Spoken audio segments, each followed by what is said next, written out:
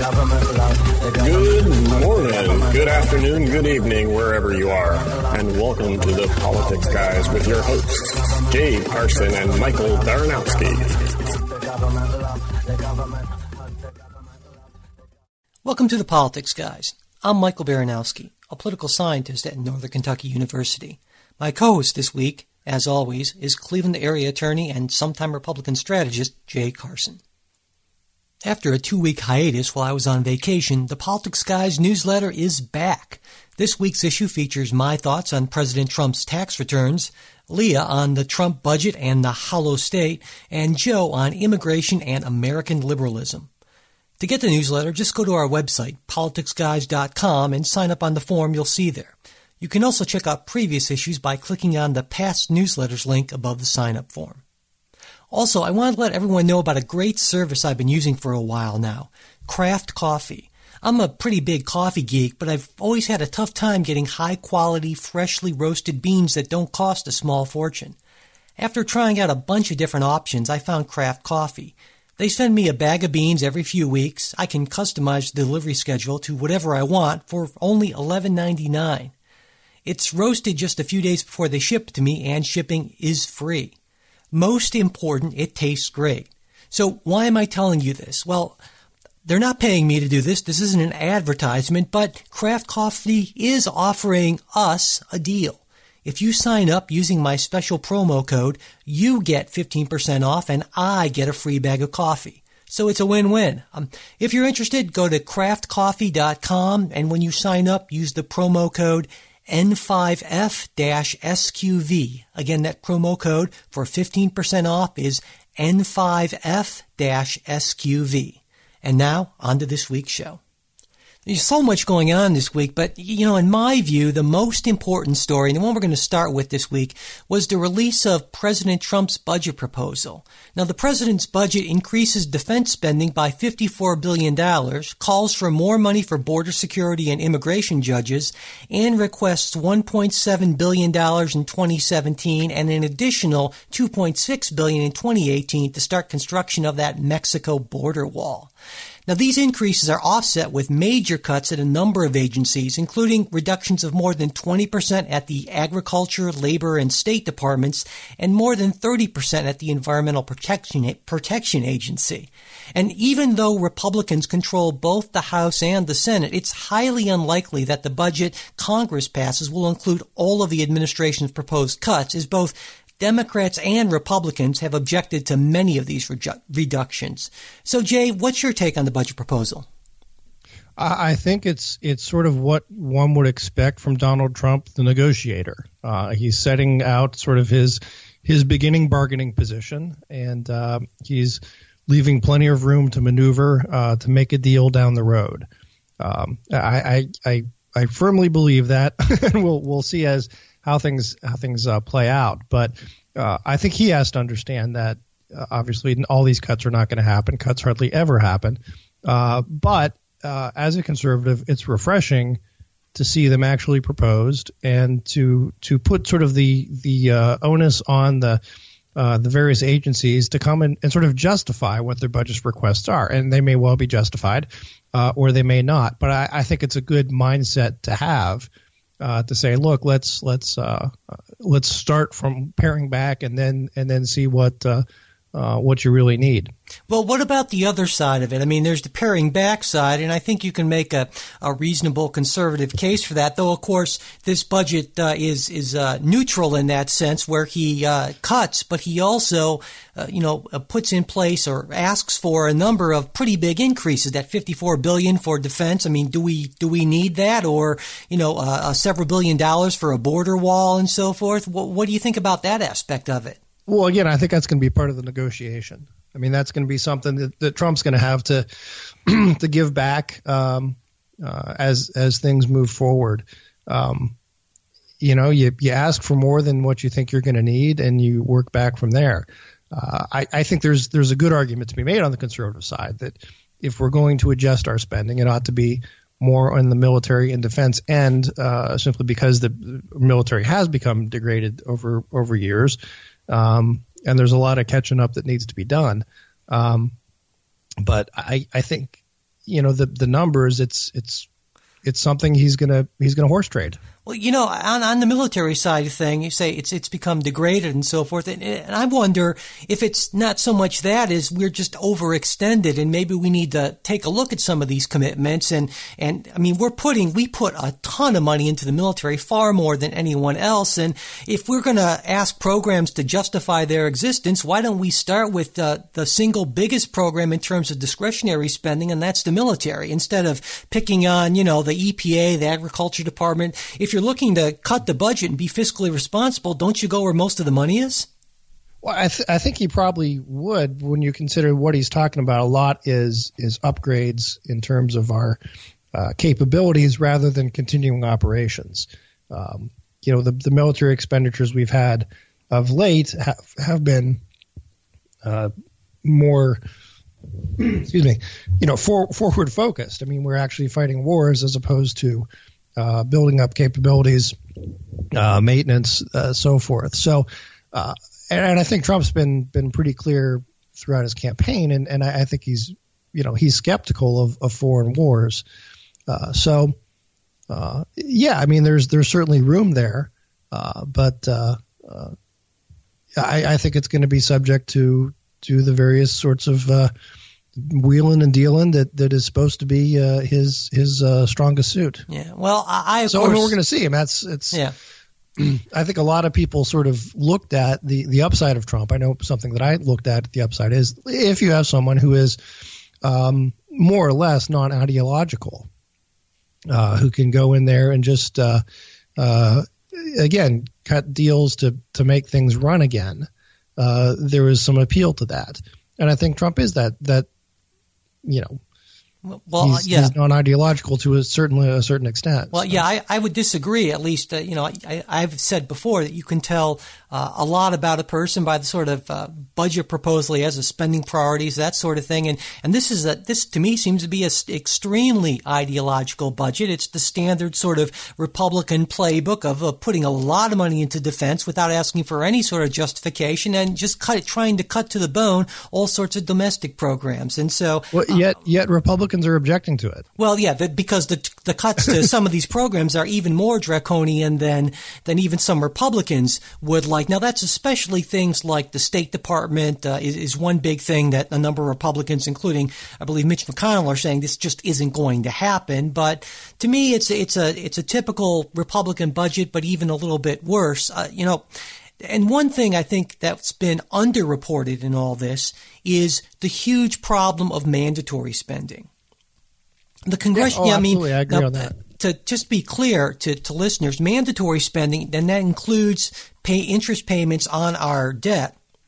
That's around 70% of our entire federal budget. So this sort of budget proposal is kind of not so much tinkering on the edges, but the vast bulk of our budget is what's called mandatory spending. What that means is spending that essentially Congress has to do by law unless they change the law. And we're talking about largely Social Security, Medicare, that sort of thing. And if you take a look at the numbers, CBO estimates that in 2018 our deficit's going to be just under $500 billion, rising to around $1 trillion by 2023. And that's driven almost entirely by an aging population, healthcare cost increases, and a lot more money going to pay off interest on the debt. And so for people who are deficit hawks, and supposedly, Donald Trump's budget director this is not a really great budget because it really doesn't do a whole lot in terms of that. And, I think that's a legitimate concern going forward. And certainly a lot of conservatives have that concern. They believe that that's why we need to look at these programs. And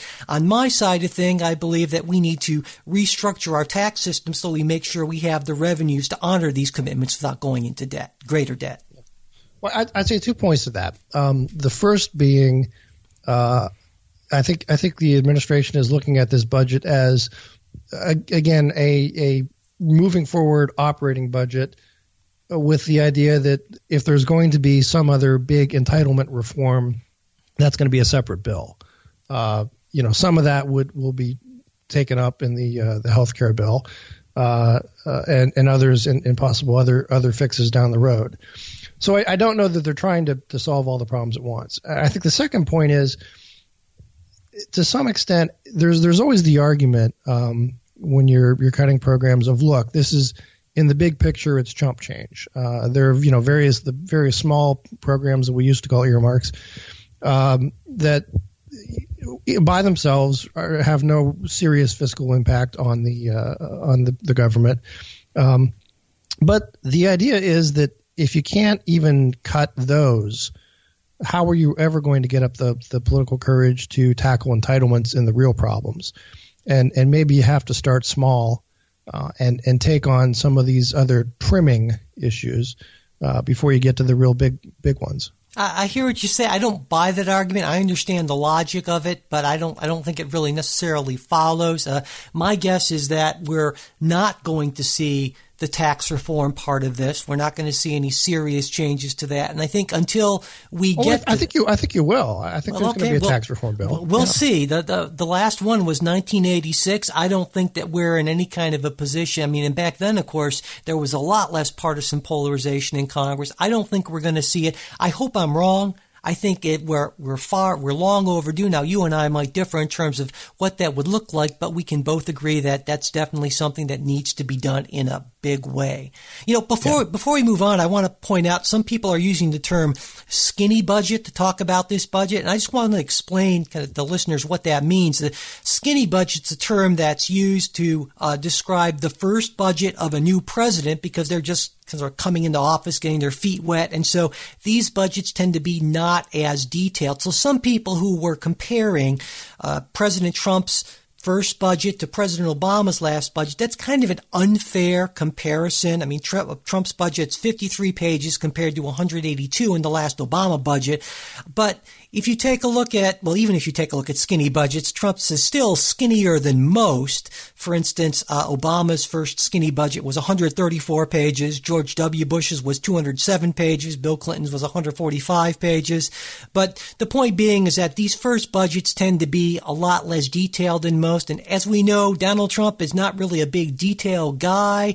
But so this is a skinny budget, though it is a little bit skinnier than most people's skinny budgets. All right. Moving on, you mentioned healthcare a little bit, Jay, and of course, last week you and Ken had what I thought was a great discussion about the American Health Care Act, which is the House Republicans' proposed replacement for Obamacare. Now, this week, the nonpartisan Congressional Budget Office came out with their analysis of the bill, concluding that it would add 24 million people to the rolls of the uninsured while saving $337 billion by 2026. It would also stabilize individual insurance markets and lower average premium prices, but only by making coverage so expensive for older and sicker Americans that they wouldn't be able to afford it and would be forced to go without any insurance.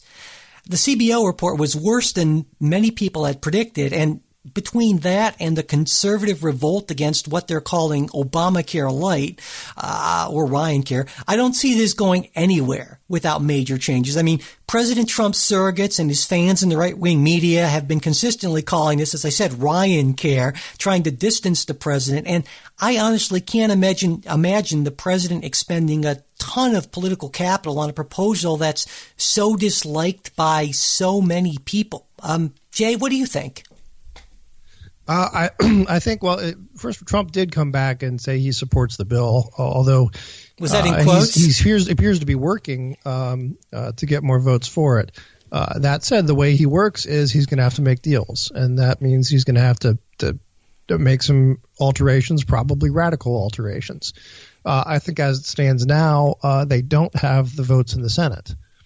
Not even close. They might not even have the votes in the House. Talking again with the 51 votes, not even considering, if you were to have a bill that did more and would have to go through the reconciliation process, would have to meet the 60 vote requirement, that would be even more difficult. Right.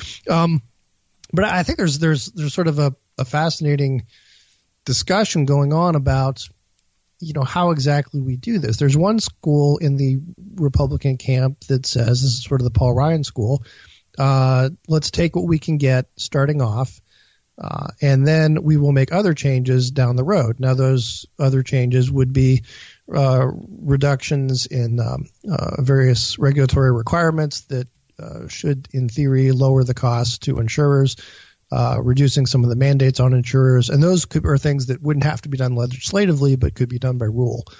And then, part three of this three-part plan would be another piece of legislation that would address more substantive issues, for example, selling insurance across state lines and so forth. But it would be of a nature that it couldn't go through the reconciliation process.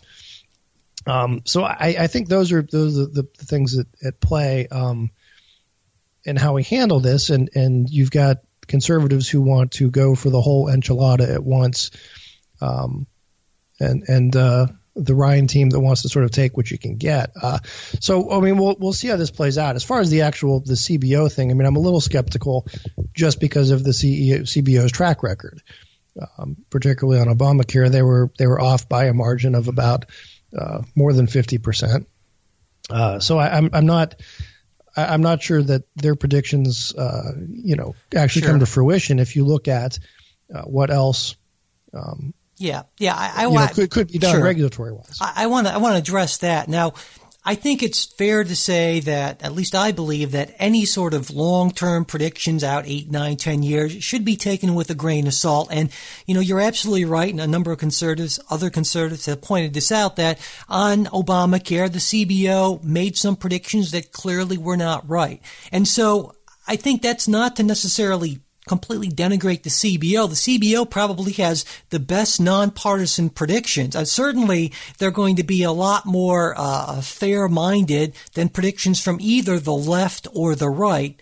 But when we're talking about these predictions, it's, we're talking about a big programs with a lot of moving parts and so forth, and it's really difficult to predict. So these are the best numbers we have. They're certainly not gospel, but they're going to be better than numbers that you're going to get from, say, Donald Trump or Paul Ryan, because they're so incredibly self-interested, where at least the CBO tries to do things in a nonpartisan way. So, one other thing I wanted to mention is that in that, the CBO also mentioned that it's not actually the case that Obamacare is in a death spiral. They expected premium rates to settle out in that as well. And so some people are saying, well, if you just gave Obamacare a little bit of time to stabilize, things would be better than certainly under this Ryan Care thing or Obamacare Light, where so many people lose their insurance. But to me, it seems like, number one, probably the best thing that could be done would be to make a simple policy fix, and that's to give the current Obamacare coverage mandate more teeth, to make it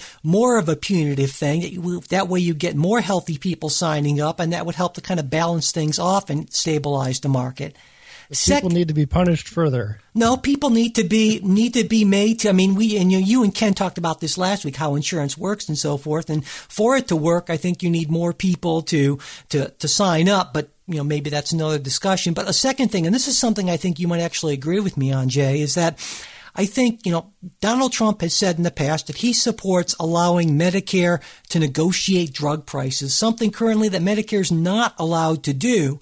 But House Republicans, who are so deep in the pockets of Big Pharma, don't want to see this happen at all. And this, I think, would be a great way to help lower some costs, control some costs. But while the president says he's for that, and I salute him for being for that, he's not going to get much buy-in from Congress on this. Well, I think that's actually a decent argument to be made on that. I think it's a good argument in the Senate. My concern, and you can correct me if I'm wrong on this because I may be wrong, but I don't think that that's something you can do in the reconciliation process. Right. I think you may be right about that. And I think that's a substantive change that would have to go get the 60 votes in the Senate. Yeah, I think you might be right about that. But I think actually that's something that probably could get 60 votes. I mean, I think there are Democrats and Republicans. And so if we're looking for bipartisan agreement on certain things, that's something that might actually work, though I think that Paul Ryan and a number of Republicans would just say, we're not going to do that. And certainly Big Pharma would freak out, and there would be an awful lot of lobbying muscle pushed to make sure that didn't happen. I want to make one of the final sort of philosophical point on this, and that with the CBO numbers, a certain percentage, and the last number I saw was something about 14 million of those that they say would lose coverage. I'm not clear if it's exactly losing coverage. It's just a matter of they would not get coverage if they were no longer forced to get coverage. And I think that's a little different. I mean, if there were people who didn't want health insurance in the first place, and then they were required to do it by fear of taxation, I understand there's the policy goal if you want more people in the pool, but at the same time, I don't know that it's right to say that they've lost health insurance coverage if they never wanted it in the first place. That's a fair point. Doing it under compulsion. Yeah, that's a fair point, I think.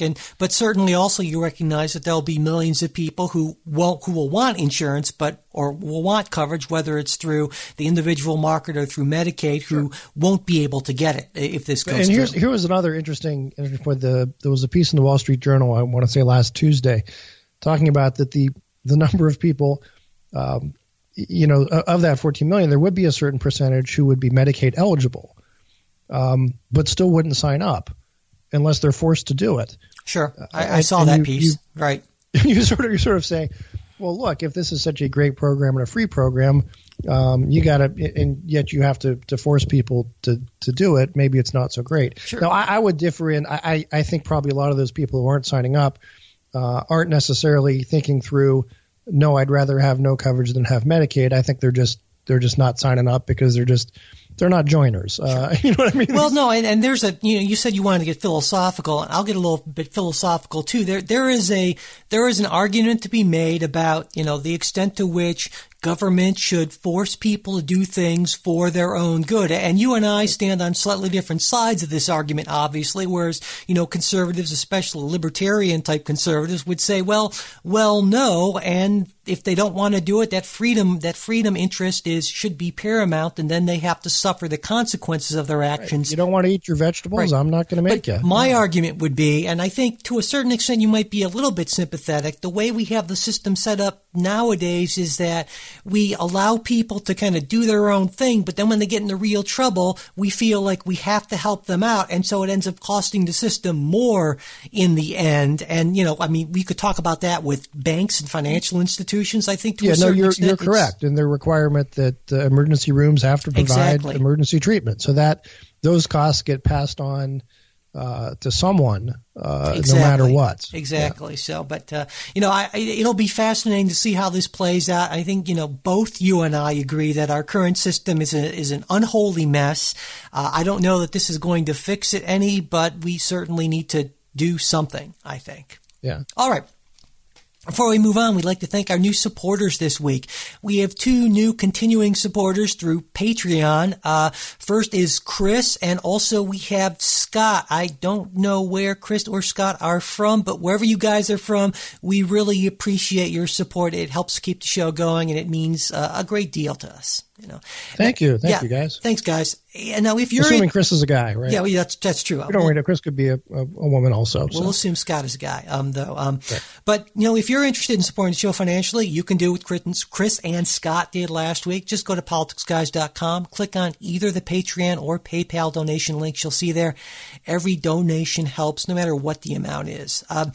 It's especially helpful, as I mentioned, to have those continuing monthly supporters, which is real easy to set up through Patreon. And, finally, it would also be a big help if you could spread the word about the show, share and retweet our new show posts on Facebook and Twitter, and leave reviews and ratings of the show on iTunes. Okay, moving on. On March 6th, going back a little bit, President Trump issued a new and improved travel ban intended to get around the problems with his original travel ban of January 27th, which, of course, several federal judges prevented from going into effect, citing the potential unconstitutionality of various aspects. Now, this week, the same thing happened to the president's second try when federal judges in Hawaii and Maryland issued orders blocking the new ban.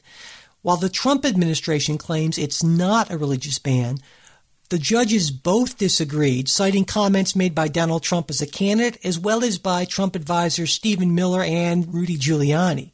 Now, as Judge Watson wrote in the Hawaii case, a reasonable objective observer would see the new ban as issued with a purpose to disfavor a particular religion in spite of its stated religiously neutral purpose.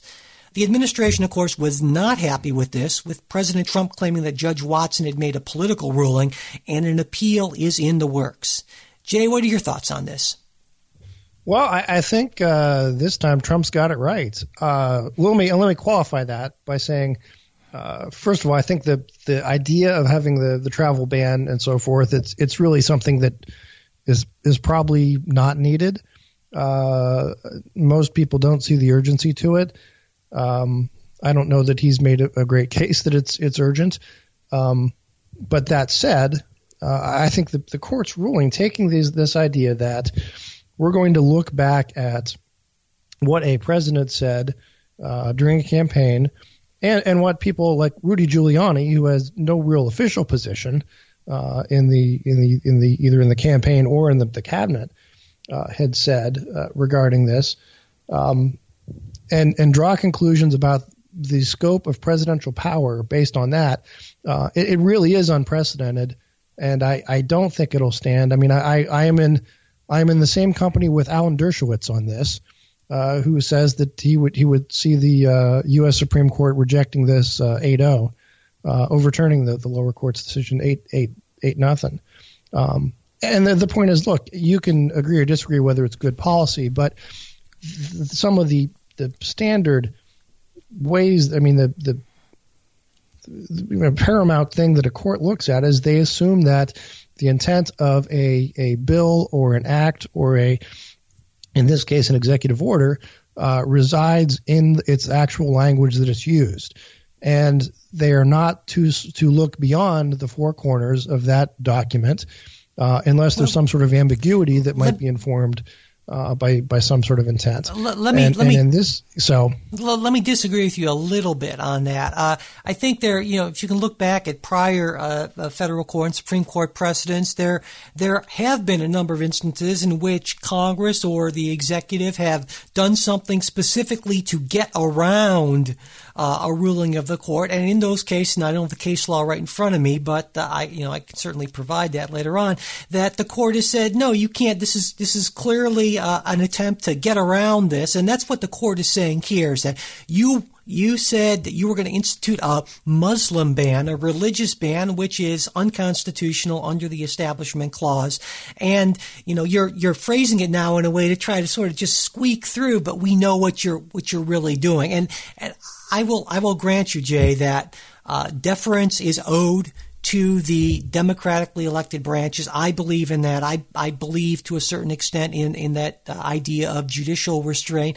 But I also think that when something seems to be a blatant and transparent attempt to institute a religious ban, then it's perfectly permissible for the courts to say, excuse me, we know what you're doing here. Well, here's the thing, though, is it's not a Muslim ban or a religious ban. And you and I talked about this way back when during the campaigns. And I even said, well, geez, what they could do is you identify certain countries where there's jihad activity and you make a finding and say, listen, we are concerned about bringing people in from these countries which, have active Al-Qaeda or ISIS elements who are advocating the death to America. And I think that's pretty reasonable. And I think that's what, Rudy Giuliani probably told him at some point is, hey, look, Trump, you can't just say you're going to ban Muslims. But if your concern is banning potential jihadists, then here's how you would go about doing that. So it's sort of a can't-win situation if you're going to do this of, okay, I'm going to do something that is constitutional, but the court's going to say, yeah, but you're trying to do something, we know what you really think, so we're not going to let you do it anyway.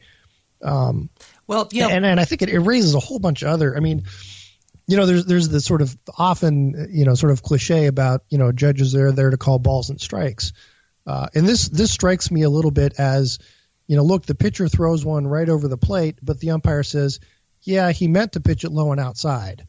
So I'm going to call it a ball. I mean, it's just. Well, again, and I think this gets into sort of a a general philosophical differences. We're coming back to that again about, what is the proper role of the courts. And I get where you're coming from. And I think this is not necessarily a close case, but obviously, at least a couple of federal judges have seen it this way. I don't really think that the Supreme Court, I disagree with you and Dershowitz. I don't think if it got to the Supreme Court, it would be an 8-0 thing, but I can see where reasonable people would disagree on this. Now, the one thing it seems to me that you and I both agree on is that from a policy perspective, this is probably not a great idea. And I'll also point out that it seems to me that this is, in a way, kind of a big shame in the sense that I feel like Donald Trump has been sort of, trapped or co-opted or what have you by Steve Bannon and some of his nationalist rhetoric and so forth, where here he maybe had the opportunity to do important things that could really matter. And there's so much time and energy that's being wasted on this dumb, pointless policy that's sucking up so much attention and political capital. And it just seems to me to be such an incredible waste. And I would think that a lot of conservatives would feel that way too. Well, I think so. I think my sense is, why do you want to pick this hill to die on? Exactly. Exactly. There's plenty of other fights that are more substantive that you could have, and this is distraction. Now, if I'm thinking in a purely Trumpian Bannon sort of political way, there is an advantage, and I am going to be completely cynical Machiavellian even in this, in that, look, if there is a terror attack on U.S. soil by someone from one of these countries, Trump will be essentially exonerated.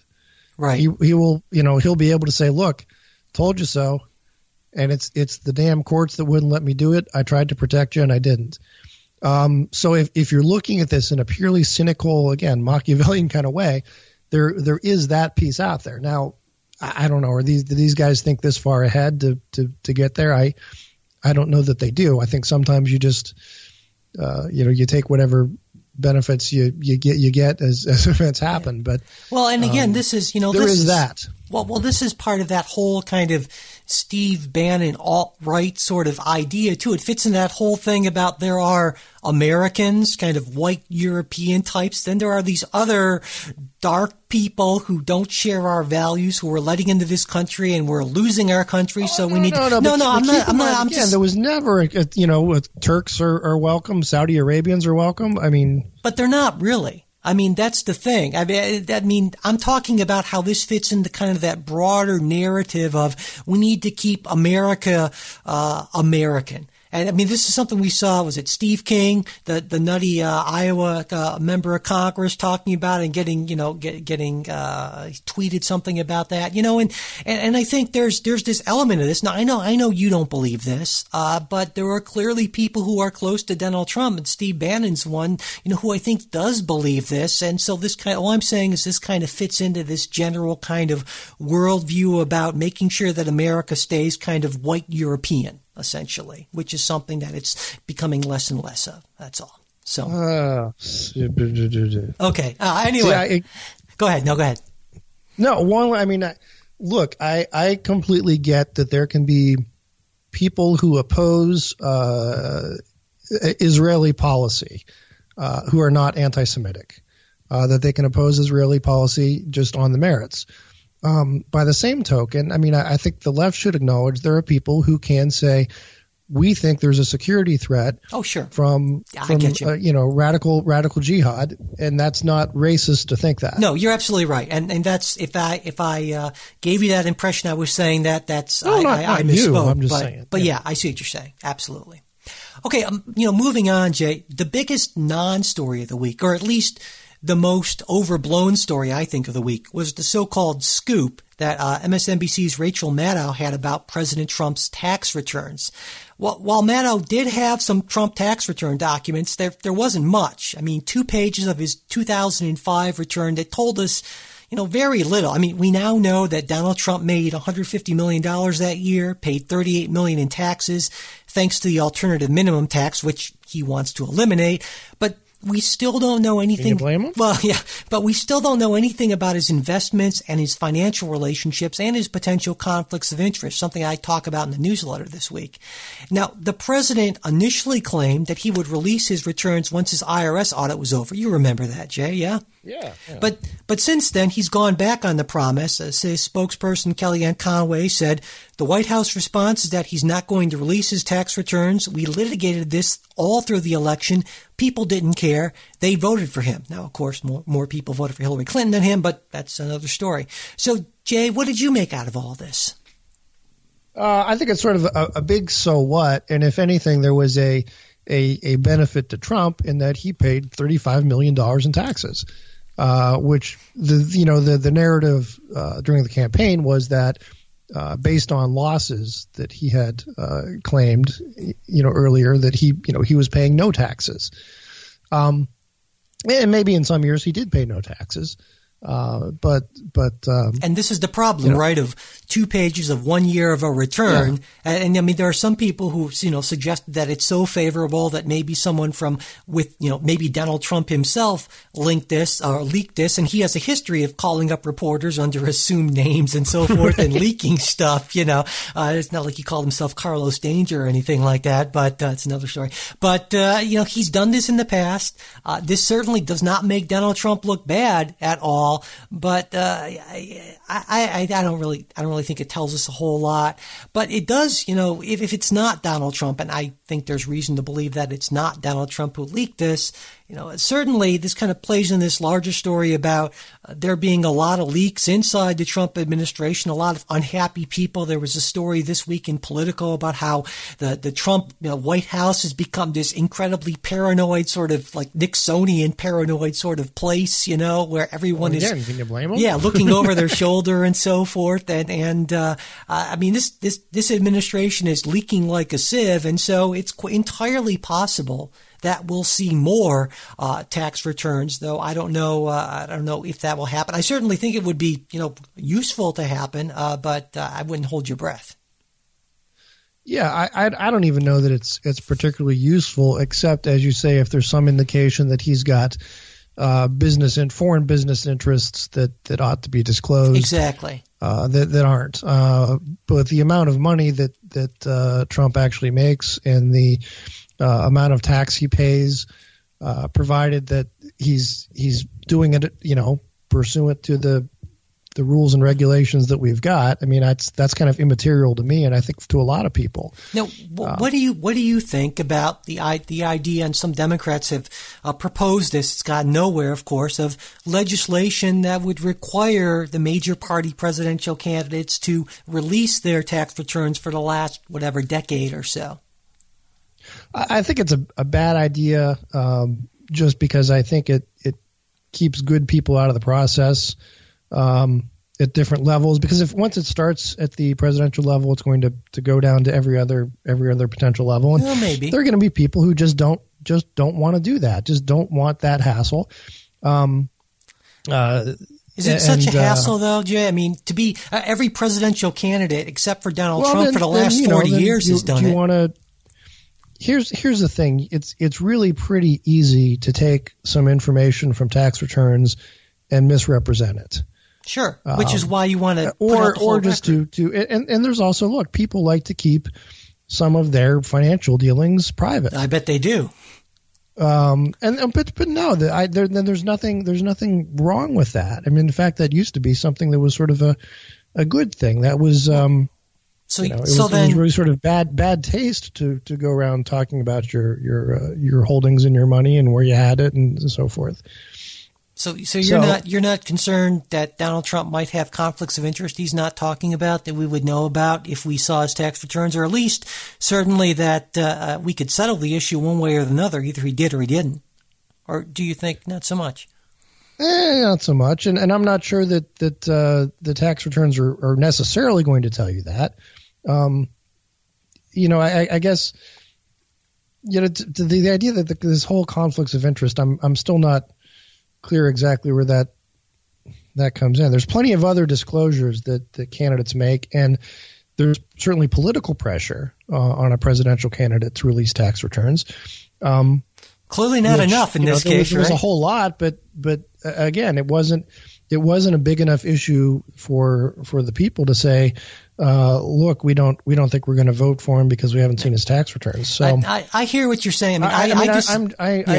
When there's no need to have more laws to make the process more difficult and to keep good people out of it, I just let the political system play out. And if people think it's important that they see their candidates' tax returns, then the candidates will either show them or they'll lose. Okay. Moving on to, I guess what I'll call regrettable presidential tweets, which is, of course, a sadly regular story these days. The White House is not backing down in the face of bipartisan rejection of the president's Twitter claim that former President Obama illegally wiretapped him, which Trump, in a series of tweets called McCarthyism, a new low, Nixon Watergate, and the act of a bad or sick God, meaning President Obama. Now, Press Secretary Sean Spicer, whose job to me seems more and more like that poor guy who walks behind the elephant with a shovel, alternately claimed that he and the president were simply stating what had been reported in the mainstream media, which is a lie, and then offering up the creative suggestion that as wiretapping was in quotes, it didn't mean, wiretapping. And then there was the claim that the British intelligence service assisted in the wiretapping, which the British quickly and vehemently denied. Now, to me, Jay, it's really clear what's going on here. President Trump got here's what I think. President Trump got all worked up about something he heard on Fox News. He made a series of extremely stupid and irresponsible tweets, and then he demanded his people support those tweets with whatever evidence they could cobble together. And so now they're stuck because Donald Trump is somebody who never apologizes, never walks back anything, and he's put his folks in the position of having to defend what's essentially indefensible. Well, what do you think, Jay? Well, you're probably right, I think, on a lot of that. And again, the bizarre thing to me is that, these are tweets that came at like 6 a.m. and, made me wonder, perhaps it was all a dream or something like that, he could say, I took this Ambien. Yeah. And it was just, that's, you and I talked about this. There have been, reports that, Trump associates have been swept up in wiretaps. And we certainly know that Flynn was. Now, that was not a FBI criminal justice wiretap. That was a sort of general foreign intelligence, hey, we're keeping an eye on the Russian ambassador kind of wiretap. Right. So I think, now whether Trump does this intentionally or whether this is just the way his mind works, I don't know. I think he's sort of conflated that, and he takes it something that has a bit of truth to it. And I think there is a bit of truth that look, there may well be conversations that Trump had that have been recorded. Right. We don't know that, but he conflates it to Obama ordered wiretapping on me at Trump Tower. Yeah. Which I don't think happened, and all the evidence at this point indicates that it didn't happen. But his, it's one of these. Again, don't take him literally, but take him seriously. Well, here again is a case where it seems to me that one of President Trump's biggest problems is that he can't get out of his own way, more so than most people. I mean, it's clear that he doesn't, he says these things and he does these things that maybe he thinks are going to work for him in some way. Maybe this is all some grand strategy, but honestly, I think that's overthinking it. I just think he sees these things and he reacts and he ends up causing himself a lot more problems than he needs to, especially since he can't seem to help himself and he can't seem to walk back anything. And if I were a conservative, I would be really disappointed because I would say, there was an opportunity here to do some things with a Republican president and a Republican Congress and potentially at some point in the near future, a Republican Supreme Court. And it's being pissed away by this guy who can't stay off of Twitter at 5 something in the morning and do dumb stuff. Yeah, I agree. I mean, somebody has to take the phone away from him. Yeah. Now, as a liberal, I'm fine with this in a way because it does distract from some of the, I think, really awful stuff he wants to do. Because, of course, on policy grounds, I object to a lot of the stuff he wants to do. But it's just puzzling, I guess. And I think I don't really think there's a grand strategy. I just think he's a guy who has a lot of trouble controlling himself. I think that's right, and I think he is also he punches back, and he lashes out. He does that, yeah, in sort of broad strokes, and that's something that we haven't really seen in presidents ever, because it's typically sort of deemed to be not presidential. But especially attacking a former president and making these kinds of allegations. Like I said, he keeps saying he's going to have some evidence this week. And my sense is there is going to be something. I think there's going to be some sort of disclosure that, yes, someone, either related to Trump or Trump himself was somehow caught up in wiretaps, perhaps involving Trump Tower, perhaps not. But it's not going to be a President Obama ordered wiretapping of Trump Tower. Right. Yeah. That's not going to be. And to his, I don't want to say his credit, I mean his defense, the left does the same sort of thing of conflating stories sometimes. For example, how long did we talk about Russians hacking the election? No, I think they didn't really hack the election. Yeah. That's a great point, Jay. I totally agree, but I also would point out that it's one thing when BuzzFeed News is irresponsible, as certainly they have been, I would say. Yeah. But it's another thing. It's the president of the United States. Exactly. Yes. So I agree. Again, I think that goes back to Trump doesn't see the difference. No, I think you're right. I think you're absolutely right. Okay, finally, let's close on some economic news, some non-Trump news, Jay. It does happen occasionally. Good. Yeah. Good. This week, the Federal Reserve voted to raise its benchmark interest rate a quarter point from 0.5 to 0.75% range to a 0.75 to 1% range, still awfully low historically. Now, the increase was clearly telegraphed by the Fed well ahead of time, and it's expected to be the first in a series of rate hikes over the next few years. Now, while economic growth has been nothing to write home about, unemployment has fallen, the labor market is showing clear signs of tightening, and so the Fed felt it should act in order to stave off inflation in excess of that 2% target rate it always looks at. And markets reacted well to the announcement. What about you, Jay? How did you react to the announcement?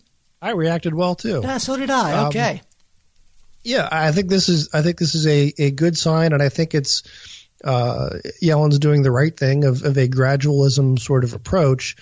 The markets aren't getting spooked by there's going to be sudden increases, but we're recognizing that we're going to move out of that historic, lower, ultra low interest rates, and it seems to be sort of responsible management. And the fact that the markets responded as they did, I think, is even a better sign.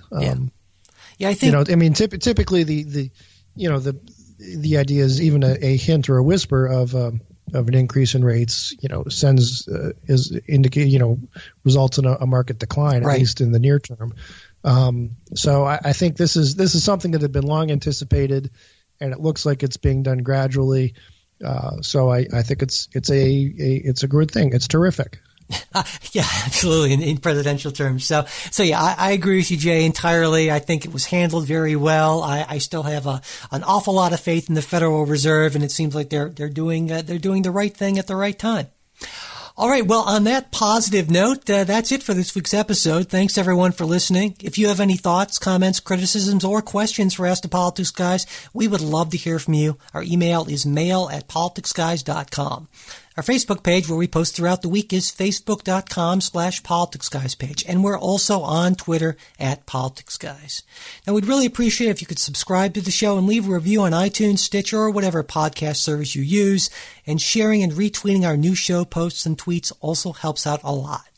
If you'd like to support the show financially, you can do that through the Patreon or PayPal links on our website. And if you enjoy the show, you should definitely check out the Politics Guys weekly newsletter.